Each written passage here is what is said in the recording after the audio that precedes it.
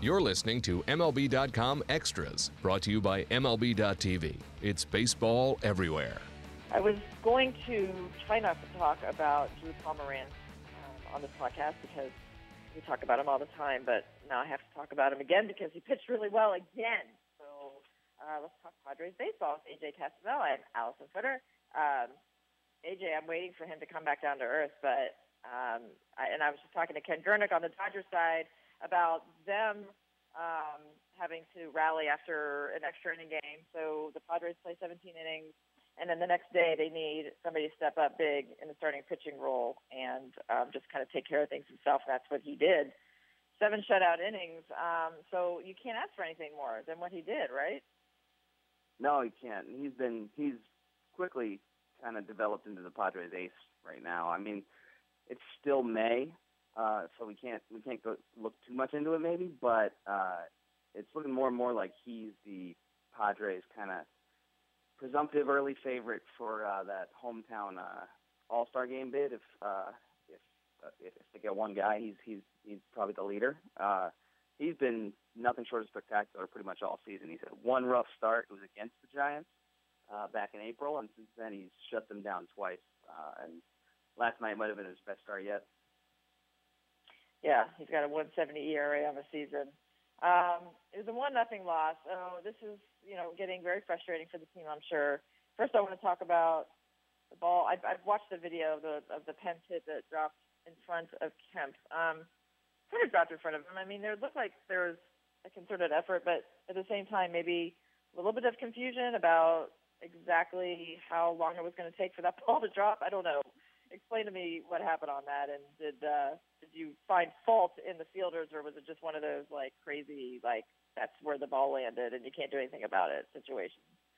Well, Kemp took responsibility afterwards. I think the wind definitely had some effect on the ball. Also, the Padres were playing no double defense, and it's kind of ironic. After the game, Andy Green pretty much went through his reasoning for playing Kemp as deep as he was, and it was, hey, we don't allow an extra base hit to Pence. If we have to face Bernard Span afterwards, that's fine because they have good splits against Brad Hand when Bernard Span's up. And so the whole goal was just don't let Hunter Pence beat us with an extra base hit. So as a result, they play Kemp deep. Pence hits a pop-up, and ultimately that falls in as an extra base hit. Kemp afterwards said, hey, that probably shouldn't have been an extra base hit. That's my fault. That ball has to be caught. I think any ball that's kind of in no man's land in San Francisco, especially when the wind was kind of moving as much as it was last night, is an easy play. So it shouldn't necessarily be an error, but it's a ball that needs to be caught when it's in the air as long as it was. And Andy Green still maintaining his sanity for sure. He likes the effort. He just wants better execution overall, not just talking about that game, but just overall in the season. He's very pleased with the effort, but he just feels like they're falling short in execution. Would you say that's pretty accurate? Yeah, and they called a meeting last night after the game. I think essentially he's frustrated, and the team's frustrated more than anything else with just the fact that they can't beat the Giants right now. And the games they've played against the Giants, they've been in just about every single one. I think there's only one game this season where the Giants have kind of blown them away, but the Giants won at this point right now. They've won all 7. So offensively, they're frustrated. I think what Andy Green, basically the message he wants to get across is, hey, we're working hard, but we kind of just we can win these games. They're winnable games, pretty much all of them. They just have to kind of figure out a way to do it. They're getting the pitching right now. The bullpen's been better of late. The starting staff's been very good. They just need the offense. So Colin Rea was optioned, not so much for performance base, but this is what happens. This is what happens after a couple of massively extra inning games. The Padres also played like an 11-inning game just a few days ago, so they need some arms, and that's the consequence. So what was the thinking behind that transaction, and how does the team shake out from there? Yeah, I think basically it was going to happen anyway at some point. And kind of the way the extra inning games shook out, now is the best time. And the fact that Andrew Kastner's coming back from the disabled list Colin Rea's never thrown more than 139 innings. At this point, he's on pace for something like 190. So basically, they're going to ease him off a little bit. They send him to AAA. They're going to give him 6 days rest before he starts again, and then when he starts again at AAA, he's only going to throw 3 innings, and then after that start, he might not. He might have another start at AAA where he kind of eases off a little bit. Basically, they like Colin Rea. Cesar Vargas is in the same boat. I think at some point you're going to see the Padres do the same thing with him. Basically, they want to make sure they're keeping these young arms fresh for down the road.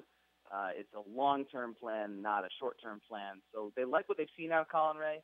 I think if the season were shorter or if it were later or something, they would have probably optioned Christian Friedrich, who struggled in his last start. But they want to take it easy with Rea because it's the proverbial marathon and not a sprint. Right, exactly. Okay, and just to end, I just want to talk briefly about this a lawsuit that Gwynn family has brought against the tobacco company, basically alleging that they had a role in Tony Gwynn's very untimely and sad death from oral cancer. So what can you tell us about that? I guess they're saying that they kind of exploited him as an endorser through the years, which led to all of this. Is that the gist of it? Yeah, I think essentially what it is Tony Gwynn Jr. Kind of said so in the New York Times story yesterday, that basically they think tobacco companies kind of used Tony Gwynn as a billboard without Gwynn necessarily knowing about it. And as a result, Gwynn kind of became, obviously it's an extremely addictive substance, and then Gwynn kind of became a billboard for them, for the tobacco companies, completely unfairly. And I think they're kind of looking for the tobacco companies to kind of admit some fault in this, and they've got a point.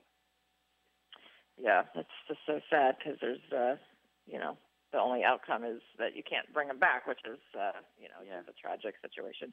Okay, not to end on a sad note, but we are. So thank you, AJ. Appreciate it. Talk to you next week. Yeah, thanks for having me on. MLB.tv Premium, the #1 live streaming sports service, is celebrating 13 years. Watch every out-of-market regular season game live or on demand in true HD. Real-time highlights, live look-ins, pitch tracking widget, and more. MLB.tv Premium includes a free At-Bat 15 subscription. Watch live baseball on over 400 mobile and connected devices. Watch at home, in the office, or on the go, every night, on every device. Blackout and other restrictions apply. Visit MLB.tv for details.